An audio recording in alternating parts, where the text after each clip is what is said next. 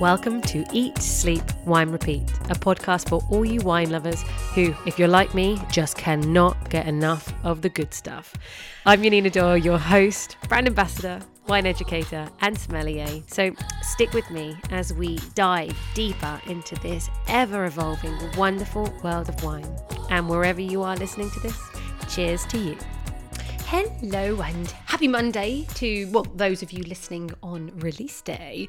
Hopefully I can brighten up your Monday evening and in fact, brighten up your day whenever you are listening to this. So today's episode, due to popular demand, 4 of you, I think, came back to me and said you like the idea of an episode looking at the oldest wineries. So for the 4 of you, here it is. You're going to learn about the 10 oldest wineries in the world. But of course, I don't want it just to be about wineries. So I've tried to throw in some other wine facts and information. So we're going to focus on Müller-Thurgau, the grape variety. So if you don't already know about that, you will do by the end of this episode.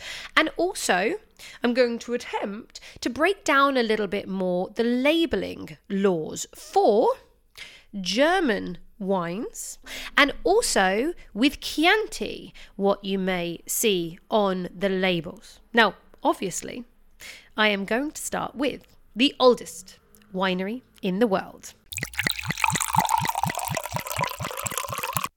We are off to Mosel in Germany, and we're talking about a date of 862 AD. So this is 1,160 years of wine history right here. The winery is called Stavelter Hof, and they have certainly come a long way. From early beginnings when the winery was donated to the monastery of Stavelot, which is where the name Stavelter has come from, to being in the hands of the government, and then finally being bought by Peter Schneiders in 1805. And since then, it's been handed down generation by generation. Jan Matthias Klein is the current winemaker and took over in 2005. So he began building on all the amazing Rieslings they were doing, and then from about 2010 started his focus towards all things natural. Now, these wines are grown organically with minimal intervention, and he has a line of wines with 0 sulfur. For a winery with such history, the labels are totally funky and rather modern. In fact, you'll see a drawing on the front of one of them that has a wolf. Now, there's a fun story behind this. As you may know, in Mosel, they are known for very steep slopes. It's no different in this property, with some vineyards at 60 to 70 degrees incline. So the story, or the legend that I've heard, is that they used to have a donkey, good old donkey, helping with these steep slopes until one day a wolf, obviously a very bad wolf, came along and ate it.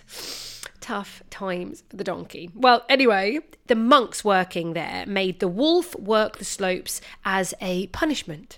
So today they still see the wolf as their mascot. And his name, by the way, is Magnus. There's a Riesling, a Magnus Riesling. Look out for that. And as with natural wines that are good, these are wines of energy, light and vibrant, tangy and textural. He still has some more traditional wines for those of you that are not in the Glue Glue Club. Certainly in London, when you talk with the sommeliers over here, you sense that these wines have got a bit of a cult-like status. And of course, that's because these wines are great, but also because Jan Klein is so forward-thinking with this incredible focus towards supporting other winemakers and the local community. In fact, he's part of a group, can I pronounce it correctly? It's the Der Kleinste Klein Ring project, which translates to Steep Slope Riesling Rescue Team. This is a project that's very much about sustainability, and it's about saving many of the steepest plots of abandoned Riesling vineyards. He personally has purchased many of these plots for experimentation and to be able to hand them down to up-and-coming winemakers. So the idea is leaving something good for the future generations. Now, the winery has an incredibly long and interesting history, as you've obviously already heard. And it seems with Jan at the helm, equally it has this very same interesting and long future. For that reason, they are my winery of the week. I'm happy to say that you can get your hands on quite a nice array of these wines if you're here in the UK. And I hope it's the same for you guys listening around the world. So today I have with me one of his very creations. It's the Mullertime Sanderstruck 2020, which you can get from Modal Wines for £27. Right, I need to tell you about the label here first, okay? This is really colourful, intense, bright colours. There's a guitarist on the front and then a lightning strike and loads of stars. Once you see this label, you're certainly not going to forget it. Now, I could have gone for one of his more conventional wines. I also could have picked a Riesling, but I wanted to try the Müller-Thurgau, as this is a grape variety that I've never mentioned before on any podcast. So, wine education time. I want to pause on the wine for a second to talk about the grape. So, Müller-Thurgau, it's actually a crossing between Riesling and Madeleine Royale. So this happened back in 1882 by a Dr. Müller, and he was from a town called Thurgau in Switzerland. Although the grape is also known as Rivanna, and then that's actually caused some arguments. So for quite a long time, people thought it was a crossing between Riesling and Silvaner, hence the name Rivanna. But that's not true. So to confirm, Riesling crossed with Madeleine Royale. Now, it's a grape that ripens early, much earlier than Riesling, and it doesn't need as much sun. So you can imagine it's a great place to be planted in cooler climates such as Germany. If it's not grown with care, it can suffer with lack of acidity and it can be quite bland. And for that reason, it was very much used as the main grape variety in the very famous, pretty sweet tasting German wine of the 80s, Liebfraumilch. But with lots of hard work, if a winemaker is dedicated, you can produce a wine with some nice citrus aromas, a touch of florals and stone fruits. Good versions can have aromas like muscat even. So, to get to this wine, which I have very high expectations of, in terms of how it's made, 30% of the grapes are destemmed. And it probably comes as no surprise to many of you, as he enjoys making a more natural wine, that there is some skin fermentation for around 17 days. And doing that adds texture and, of course, more intensity. You're able to get more flavour, aromas, colour, everything from the skin. But there is also wines fermented in stainless steel tanks as well to keep a more fresh, crisp style too. Okay, I'm going to taste it for you. Now, actually, I was thinking it might be a little bit more orange in the glass, but it's not. You've got this kind of medium to deep lemon colour still, but it's very cloudy. You can see the haziness because it is unfiltered. Almost looks as well. There's a little bit of spritziness, like I can almost see a little bit of bubbles. So let's have a try. Oh, and by the way, with this wine, I've left it out of the fridge for a little while. It's not, I can imagine, this is not the kind of wine that you want at 5 degrees. You're going to want it a little bit warmer because this is not an overly aromatic wine and definitely going to be about texture. So therefore, a little bit warmer is better. So, okay, this is actually more vibrant than I expected. You've got this mix between floral and herbal even. I get lovely violets and even kind of a slight candied note or slightly soapy. It's more aromatic than I expected. There's a hint of mint with like bergamot oil, and actually, if you like Earl Grey tea, there's a bit of that going on in there. And in terms of fruits, it's definitely citrusy, so lemon peel. Again, not lemon juice or anything like that. It's got a little bit more of an intensity, maybe a bit more of that kind of grippiness on the nose. And there's a bit of like a peach Melba vibe going on. So it's got the stone fruits, but maybe some raspberry, something a little red in there as well. Okay, now, For those of you either into natural wine or not into natural wine, it certainly has a little bit of a funk, like a tarty, sour, even a sour cherry note, even though this is a white wine, and that apple cider zing, it is there, but it's surprisingly lively. Now, acidity wise, it's not that high. It can probably get to medium acidity, but there's like a spiciness to it, a little bit of aniseed or white pepper going on. I have to say, this wine is round, it's soft, it has that lovely texture, and actually it still feels very light though, because there is a spritz to it. So although the acidity is not so high, there's still a bit of a raciness, like an explosion of fruit and zest. Do you know, this is the kind of wine that is going to evolve in the glass. It is going to evolve as the temperature changes, so I would highly recommend playing around with that.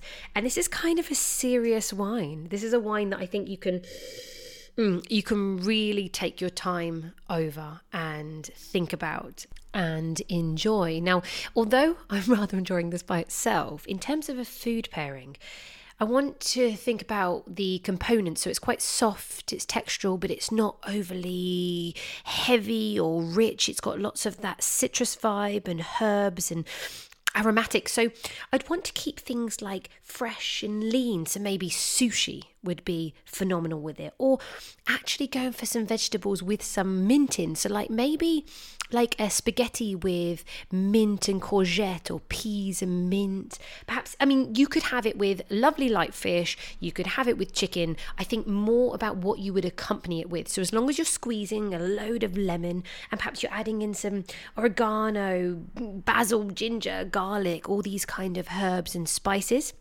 it would be absolutely beautiful. Or in fact, alongside a fish or chicken, you did lovely, like a lemon roasted fennel with some olives.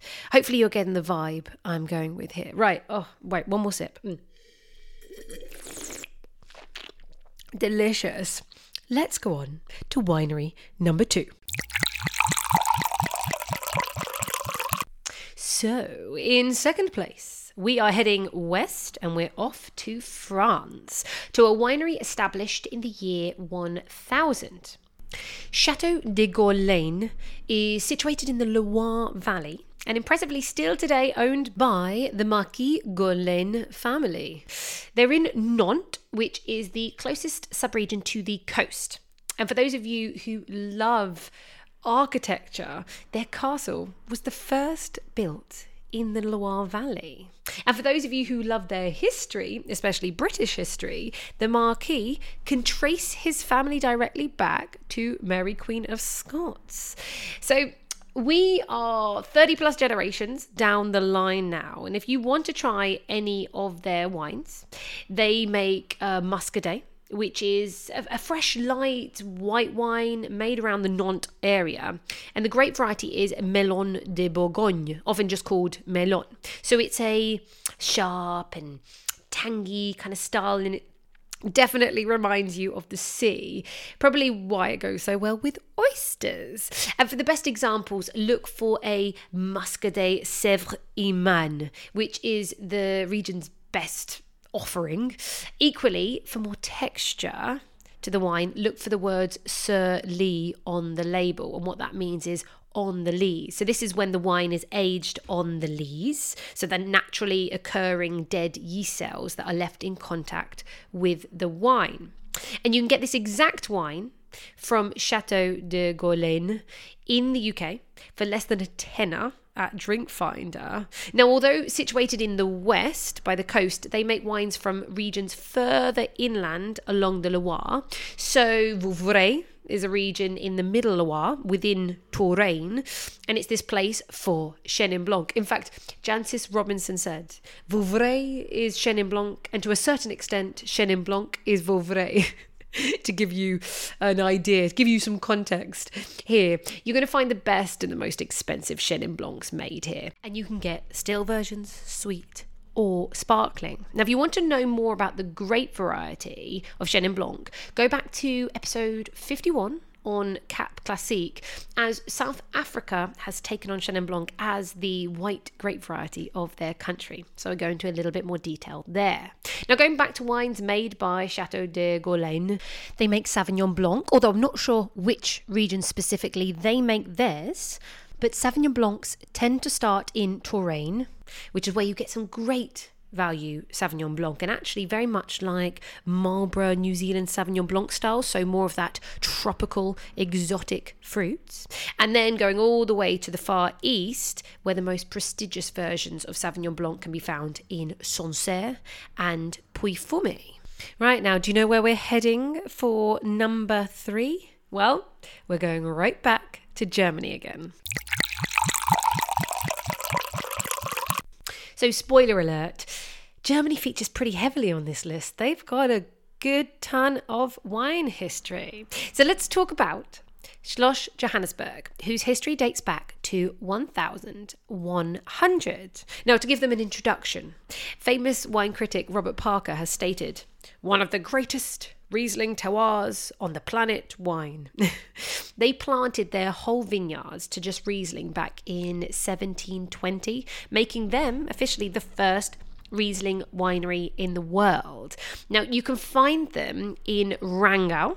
So to give a little context between these German regions, so between these guys and Staffelter Hof, who are in the Mosel, so that's the first winery I mentioned.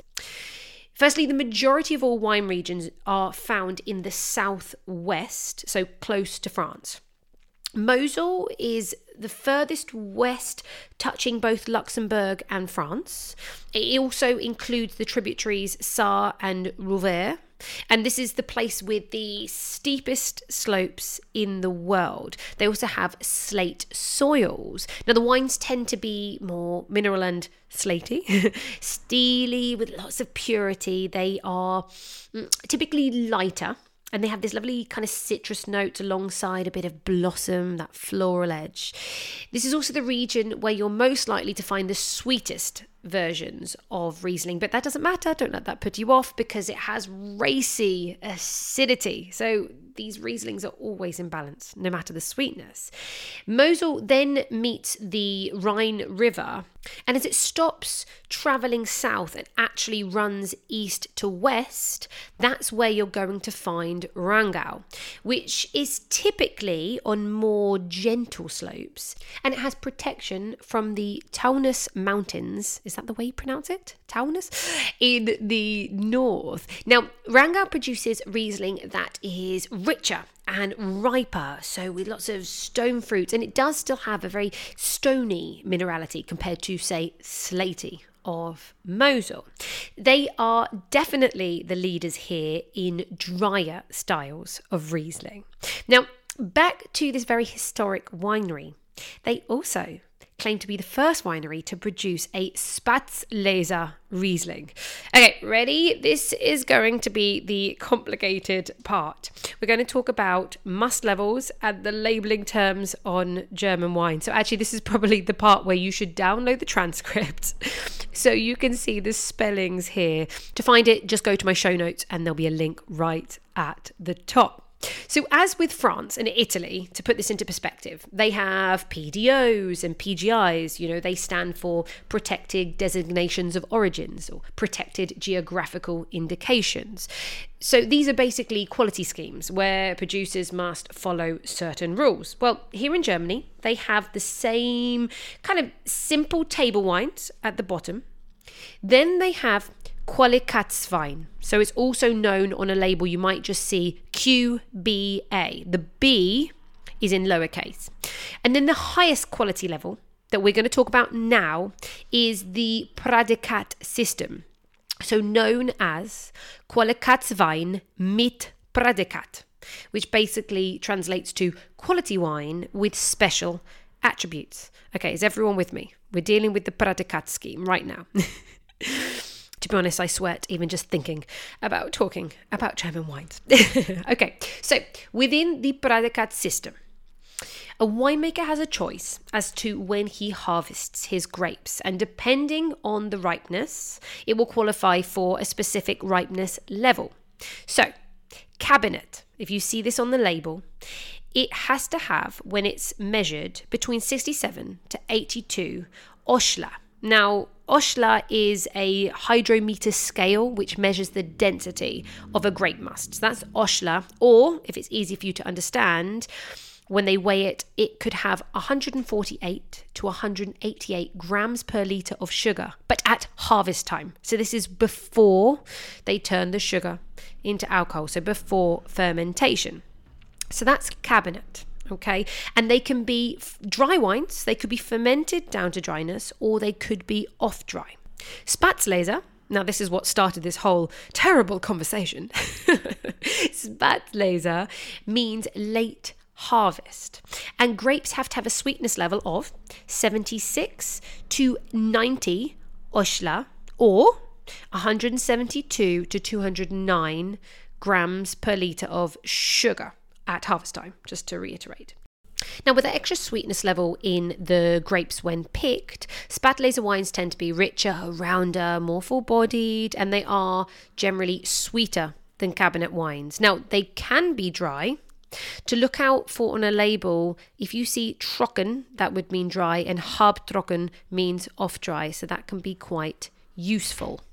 Now, when you see Auslese on the label, this means select harvest. So these are going to be sweeter still. So in terms of Oshla, they have to weigh in at 83 to 110, or if we're talking grams per litre of sugar, 191 to 260. So at this point, they will have noble rot, which is basically a good fungus, which we want, which pierces the grapes and allows them to shrivel, and that concentrates the flavours even more.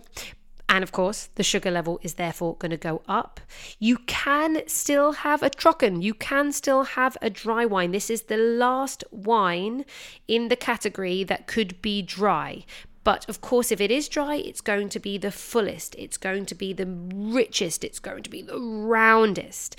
Now, going on from there, you can find sweet wines of Beerenauslese, Trockenbeerenauslese, and Eiswein. But I think that you'll be happy to know we're going to leave that for another day. So basically, Schloss Johannesburg accidentally fell on the style of Spätlese in harvest time. So what they were doing, they were waiting for official authorization to tell them that they could start the harvest. And for some reason, this authorization came a few weeks late, which meant by this point, the grapes were super, super ripe and even starting to shrivel up. But they picked them anyway, they pressed the grapes and realized that they had created something of superior quality. And so the style, Spätlese, was born.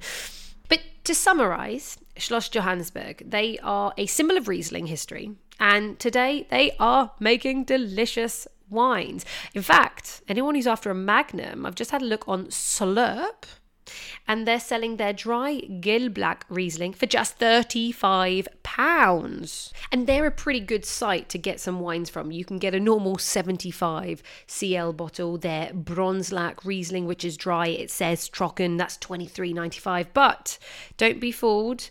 You can also go crazy and get a stunning bottle for £134, and that's the Goldlack Riesling Trocken. That's 2017, so it's all about sight there, their Goldlack Riesling. So whilst we all plan on getting some bottles of Schloss Johannesburg, let's go on to the fourth oldest winery on the list. So in fact, I'm going to put together number 4 and number 5 in the list, as they are both in Italy. In fact, in Chianti, Tuscany. Now, both have been instrumental to the development of Chianti. So, firstly, in 1140, or 1140, however you want to say it, Barone Ricasole was born. Now, since the last Baron has taken over, that's the 32nd Baron, he has renamed the winery to Ricasoli 1140. Now, located in Gaiole, which is in the southern eastern part of Chianti, this is the biggest estate in Chianti Classico, with over 1,200 hectares of land surrounding it, and 240 of those have been planted to vine, and it has the most incredible castle, the Castillo di Broglio. And having been there personally myself, I can tell you the architecture is absolutely breathtaking, as is the views from the top. You climb up through this forest, winding and weaving, and you go up to about 400 meters above sea level. You can watch the sunset, and then you can head down to their Osteria de Broglio restaurant, and you can eat and drink their wines.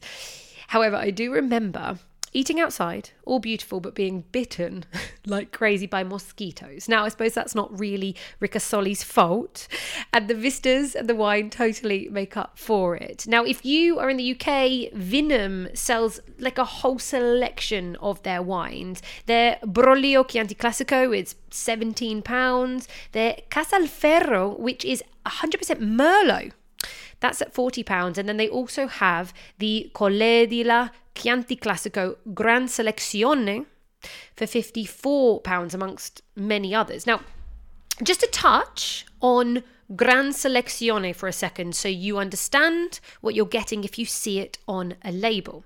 This is the most prestigious, the most premium level for Chianti Classico DOCG wines, and it came about in 2014. So you'll be able to find wines with this labeling from the 2010 vintage. Now, with Chianti Classico itself, it just has to age for a year. So, expect the lighter, juicier, fresher red fruits, floral notes. Then with Chianti Classico Reserva, it needs to be oak aged for 2 years and spend 3 months aging in bottle. Of course, this is going to be a richer wine. There's going to be more structure. The tannin levels will be higher. And of course, that vanilla and tobacco notes are going to come in from the oak. And then Gran Selezione, which accounts for about 8% of the wines, needs to age for 2.5 years in oak and then have 3 months bottle aging before release. So again, with this, imagine it's even bigger again, but a lot more elegant, a little more finesse. Now, all of those three in the categories, they need to be made with 80% Sangiovese in the blend, and the rest will be made up of either the local varieties Caniolo and Colorino or international varieties which are becoming more and more popular like Merlot and Cabernet Sauvignon. But when it comes to the Gran Selezione, one, it has to be estate fruit. You can't buy it in. And it has to pass a pretty strict tasting by the Italian tasting boards. So for this specific wine, year on, year out, it might not have that Gran Selezione title. So it is vintage variable. Now, going back to Ricasoli, Bettino Ricasoli has been credited with creating the original Chianti Classico blend back in the 1800s. So this winery has created many important markers in their history. Then looking at the fifth oldest, although that could be a little bit controversial, because Antinori, their winemaking dates back to 1180, just 39 years later than Ricasoli.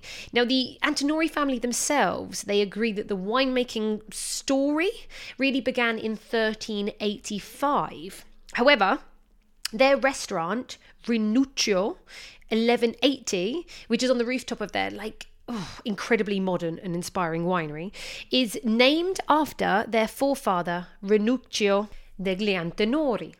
Now, he was recorded to be making wine from 1180 at the Castello di Cambiate, which was just north of Florence.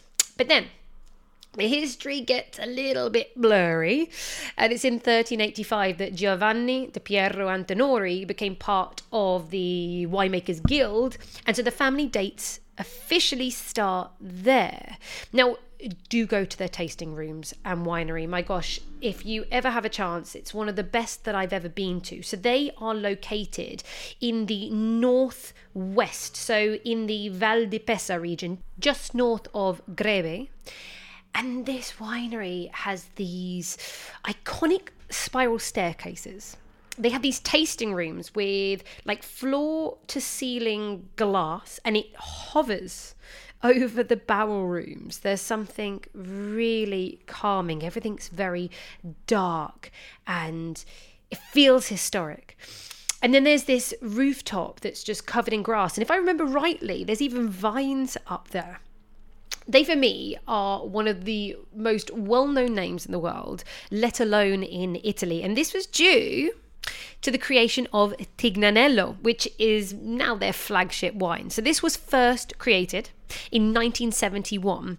This was significant because back then, the Chianti regulations did not allow for any international varieties.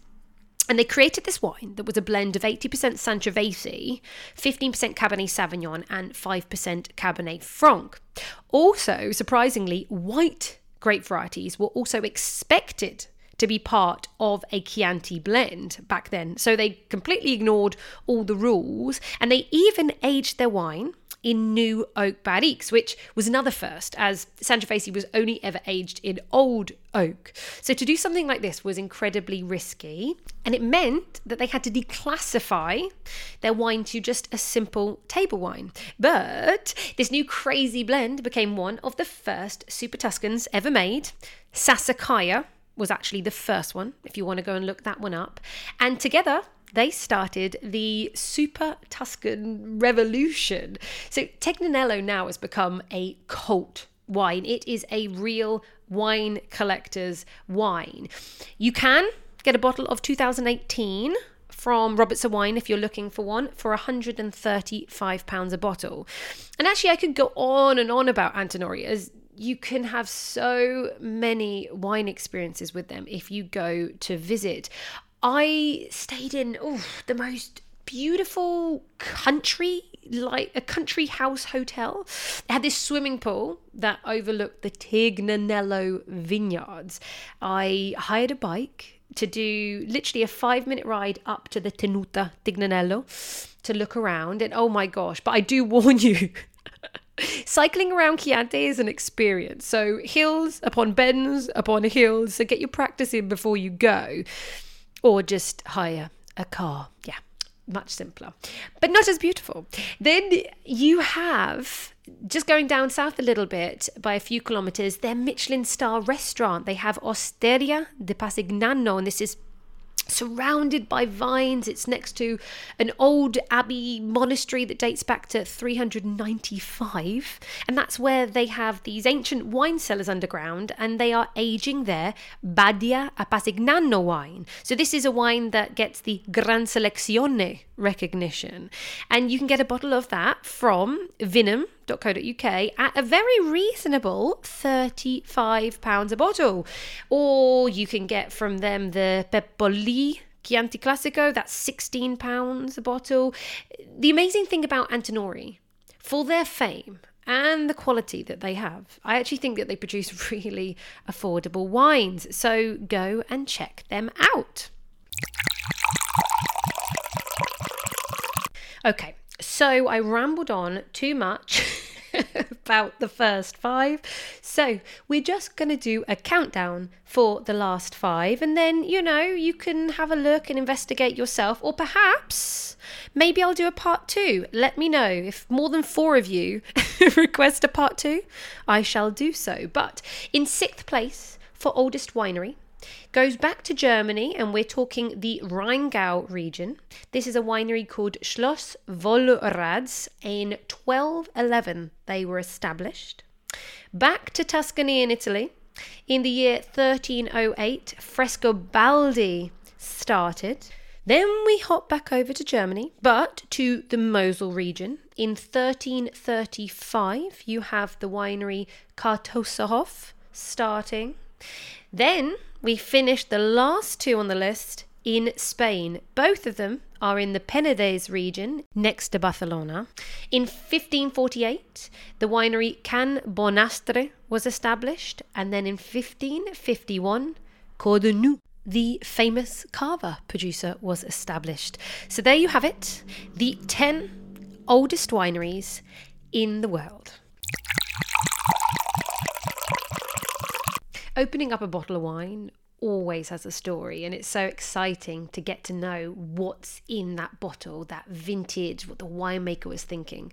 But even more exciting when you're pouring a glass of wine and thinking about how long their history dates back to, and especially if they've been so significant in changing what we drink today. So I hope that's got you motivated to maybe go out and discover some of these wines if you didn't know about them already. Now, to finish off with, I leave you with a quote, as always. And this one is by Clifton Fadiman, who was an American editor, writer, and an anthropologist. And he says, "To take wine into our mouths is to savour a droplet of the river of human history." So there you have it. Next time you pour a glass, don't just sniff and sip, but actually stop and think about where it came from and where did it all start. Thank you, as always, for listening. If you have not shared this podcast with a wine-loving friend, please do it now. Like the podcast, save, subscribe. If you can leave a comment, that's even better, and especially if you're listening on Apple Podcasts.